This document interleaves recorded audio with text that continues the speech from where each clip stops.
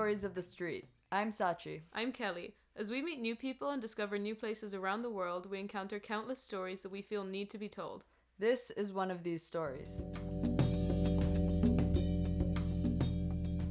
Needless to say, Luxembourg is a huge shock coming back from 3 months in East Africa. It's pretty much the polar opposite of where we were.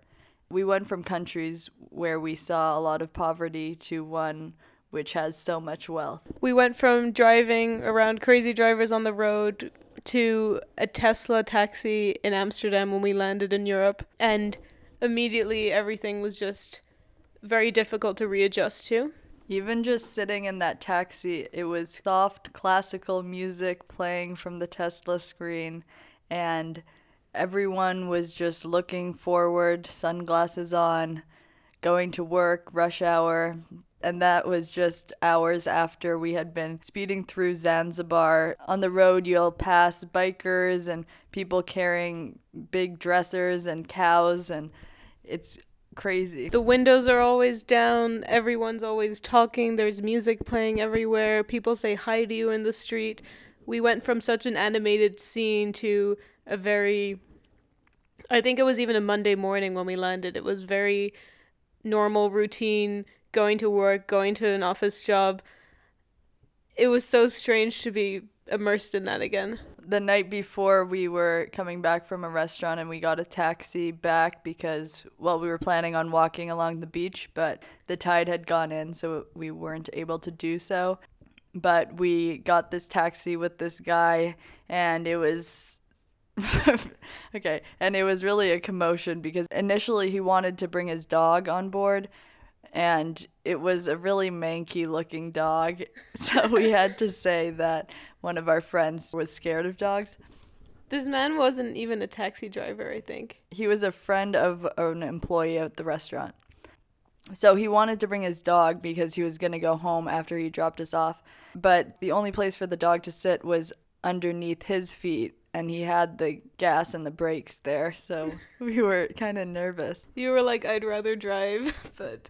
Yeah, so anyway, after the dog episode, he was a really nice guy, and we had actually deep talks with him, and he was so kind, but he was the craziest driver, and it was just funny to see how this would never happen in a place like Luxembourg, because midway through the drive, he was like, let me just show you guys all the shortcuts. So we thought, yeah, that's harmless, it's fine, it's good that we'll get there faster, I guess.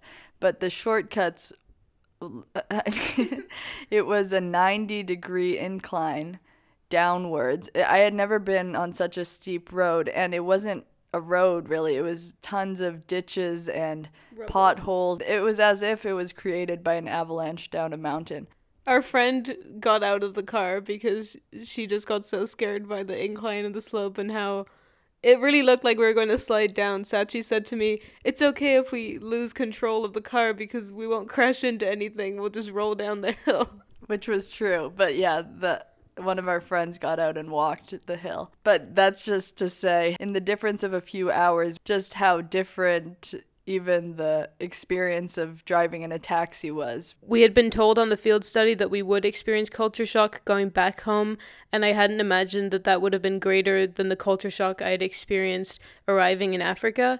But it was very interesting to me that even though I was coming back to an environment where everything was familiar and comfortable and my family and friends are here, we still clearly are experiencing culture shock. A staff member on our trip who had previously done the field study explained to us that when she came back after the field study, she was unable to convey what she had experienced to her parents, to her family, to her friends, and she was frustrated by that, and that's where most of the culture shock she experienced came from. Just the inability for them to really understand what she had gone through, and her perception that they didn't really care, or they were just uninterested in what she had gone through, and she felt isolated because of that. So since we've been back, we've had this ongoing difficulty trying to convey what our experience was like and what we saw. And we've had recurring comments such as, welcome back to civilization, or you must be so happy to be home. not because we're back with our friends and all that, but because we're not in Africa. And those have been quite frustrating because, not that I knew very well before going, but I realized that people's perceptions of where we went are obviously very different to the reality that's there. And it's really understandable that people have these conceptions because of what you see in the media in Europe or in the West. And also, a lot of the people I've spoken to have been to developing countries and have been to East Africa or Tanzania, Zanzibar, but their experience has been very different to the experience that we've had. And I think that's something we definitely noticed in Zanzibar, is that you can visit Zanzibar and really not experience the culture whatsoever because there are enclaves designated for tourists. And at the end of the field study, we went to a resort for a few days with our group, and we're quite shocked at how you can be in the resort and not realize anything around you. It's really like being in Club Med. We could have been in Mexico, Indonesia. It didn't really matter. We just had the beach and a nice hotel. So I can imagine that people going there and saying they've been to Tanzania is very different to going to Tanzania, meeting locals, staying with locals, and all of that. Even Sachi and I, with another girl, conducted research on ethnic groups. We asked people about different practices they have, the languages they speak, and we really learned about the diversity in the countries we visited. So already there were contrasting perceptions on the places we had been to. I talked about this with my uncle who works at UNHCR in Burundi, and he was explaining how he gets frustrated when people see Africa as a place of violence and poverty and famine all over the continent. So he tries to deconstruct people's misconceptions of his workplace as conflict-stricken and disorganized, violent, a lot of things people tend to assume. And so he tries to explain to people that their commute to work on the highway is much more dangerous than his commute to work in Burundi. Or, I mean, Kigali is like Singapore. Nairobi is like New York. These cities resemble much more cities that we are familiar with than the perceptions we have of mud huts and villages. And there are definitely areas in those countries where there is a lot of wealth and there is within country inequality. It's not all poverty, although it's still very prominent and very much a problem. So since being back, we've really encountered this idea of the single story. And this is something we talked about in our podcast with Gathoni, about how people have this set perception of Africa and how this is so fallacious. There's a really interesting TED Talk with the author Chimamanda Ngozi Adichie.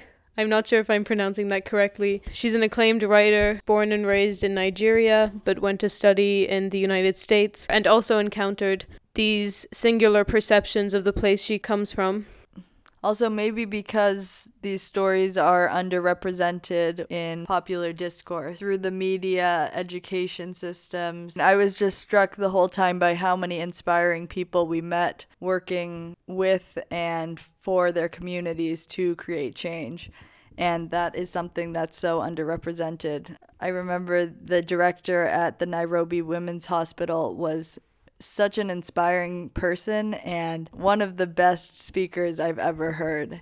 He really fights for women's rights. He has gone to court, I think, 1,000 times in domestic violence cases, and he's only won once. And each time he faces harassment, he gets death threats to his house. And when I asked about programs that were possibly specifically for commercial sex workers, he just said, "Oh, that's a great idea, I'll write that down." And just how humble and how sincere he was really inspiring. And he does such great work, but since these stories are not what we hear, and we just hear of poverty and voicelessness and suffering, it just creates such skewed perceptions of people who live in East Africa. I also think some people wouldn't expect certain things to be available in Kenya, Uganda, Tanzania, for example. We had incredible phone service the whole time, and we noticed that everyone uses their phones for mobile money management. So people use their phones, which most of the time aren't smartphones. They're just old Nokias or the phones with the small screens, and people can send money, take out loans, pay for anything, and it works really well. And I just thought that was so smart and really advanced. What we've just described about the single story and different aspects of what we've experienced we've been trying to convey to our friends and family, and that has been difficult at times because often it's met with either disinterest or misunderstanding, and just the fact that we all have different frames of reference and we know that what we're conveying may not be received the way we mean it to be. And Kelly and I have been talking about this a lot. People don't care, and I think it makes sense that they don't care, or not in the way that we care, but also their not caring creates ignorance that isn't harmless. This ignorance can propagate harmful stereotypes or racism or overlook so many important realities. So we were talking about this with a friend, and he explained that his ignorance to the areas we had traveled to stemmed from him not engaging in stories on East Africa or not reading even the news about events that take place in East Africa. And when we dug deeper, the reason why he didn't read the news was because he said this doesn't concern him. And that really stuck with us. Just a disclaimer, we're not saying that we're perfectly up to date with the news and are totally aware of everything that's going on in different regions, but I think it's important to inform yourself and show curiosity in that, and I don't think that the idea of this doesn't concern me is a valid reason not to do that. What's going on in different places certainly does concern you, maybe not directly, but it still does, and in many ways, what's going on in East Africa is inextricably tied with what's going on in the places I grew up in. It's impossible to ignore that our societies are tied in many ways. Our economies are very dependent on one another, some more than others. Of course, historically, we have a shared history. Colonialism plays a huge importance in this. Political ties, social differences. And then the idea of this doesn't concern me, I don't think fits into all of that, because what happens in these places does impact us, and we are all implicated in these issues in some way or another. So although Kelly and I were so lucky to be able to travel to Kenya, Uganda, and Tanzania for 3 months, and not everyone is able to do so, we are all capable of learning more about this, and we have the freedom and opportunities to do so. So it is important to be curious. I totally agree. The importance of curiosity is often overlooked.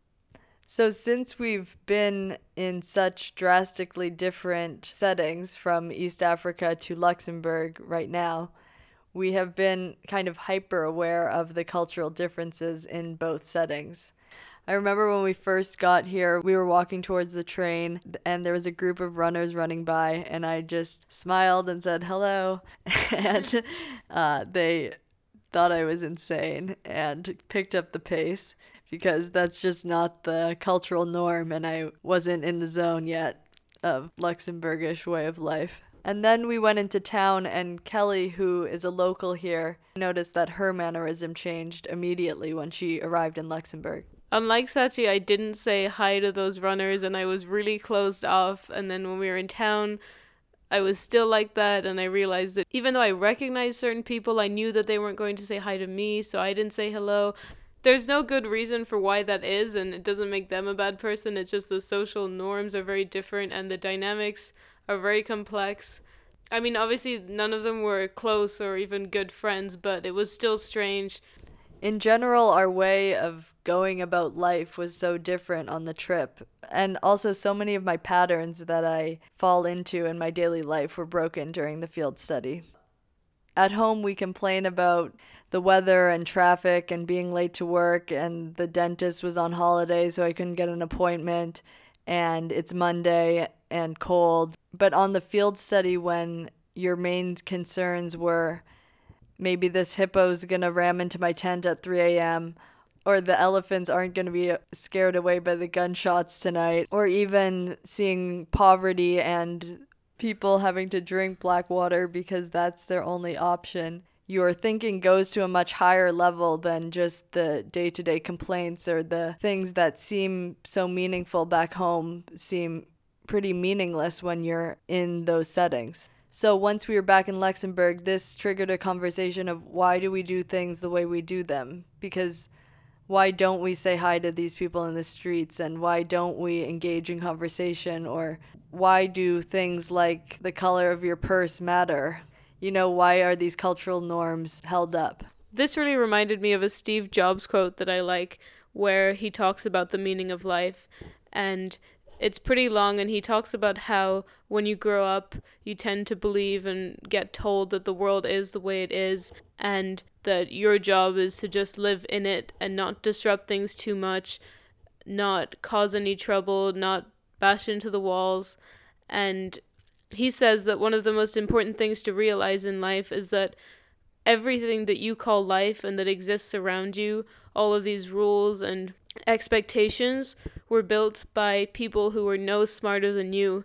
And once you realize that, you realize that you can shape life and you can influence things, you can build more things, because a lot of things are pretty messed up, and you can poke life one end and something will poke out the other end. So this really tied into what we were talking about, because he just says how we tend to think the world is the way it is, and really it's not. It's something dynamic and that's changing and that you can influence. And we learn so much about life and why life is the way it is through traveling. And why do we not say hi to runners running by in Luxembourg? Why does the Bachiga ethnic group go through a 2-week ceremony for the wedding that one of our program directors sat us down and explained the cultural ceremonies associated with weddings for part of our research project? But why do those cultural practices exist, and why do others exist in Luxembourg? So traveling makes us realize how life can function so differently in different parts of the world. And I think that before the field study, I definitely had quite a set opinion on this is life and this is the way it is and this is what I call life. Because even though I've traveled a lot, I've traveled to pretty similar places. I've went to study in Canada. It's not all that different from France or Luxembourg or Ireland. So I had a pretty set perspective on that. But traveling and going around in the field completely toppled that opinion, I think. And now I realize that the world isn't really the way I think it is. And there are so many perspectives on that. And the field study really broadened my perspective. And I think that will inform my future decisions in life and what I do.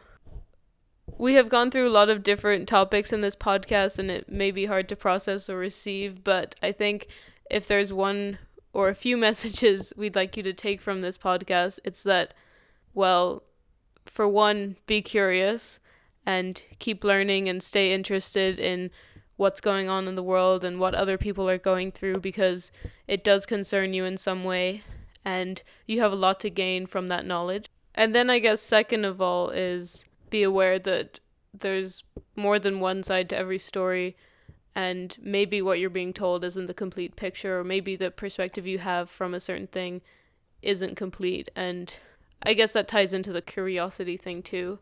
There's so much to learn. The more you know. This experience enabled us to think different, as Steve Jobs said. So I guess that's the main takeaway. Think different.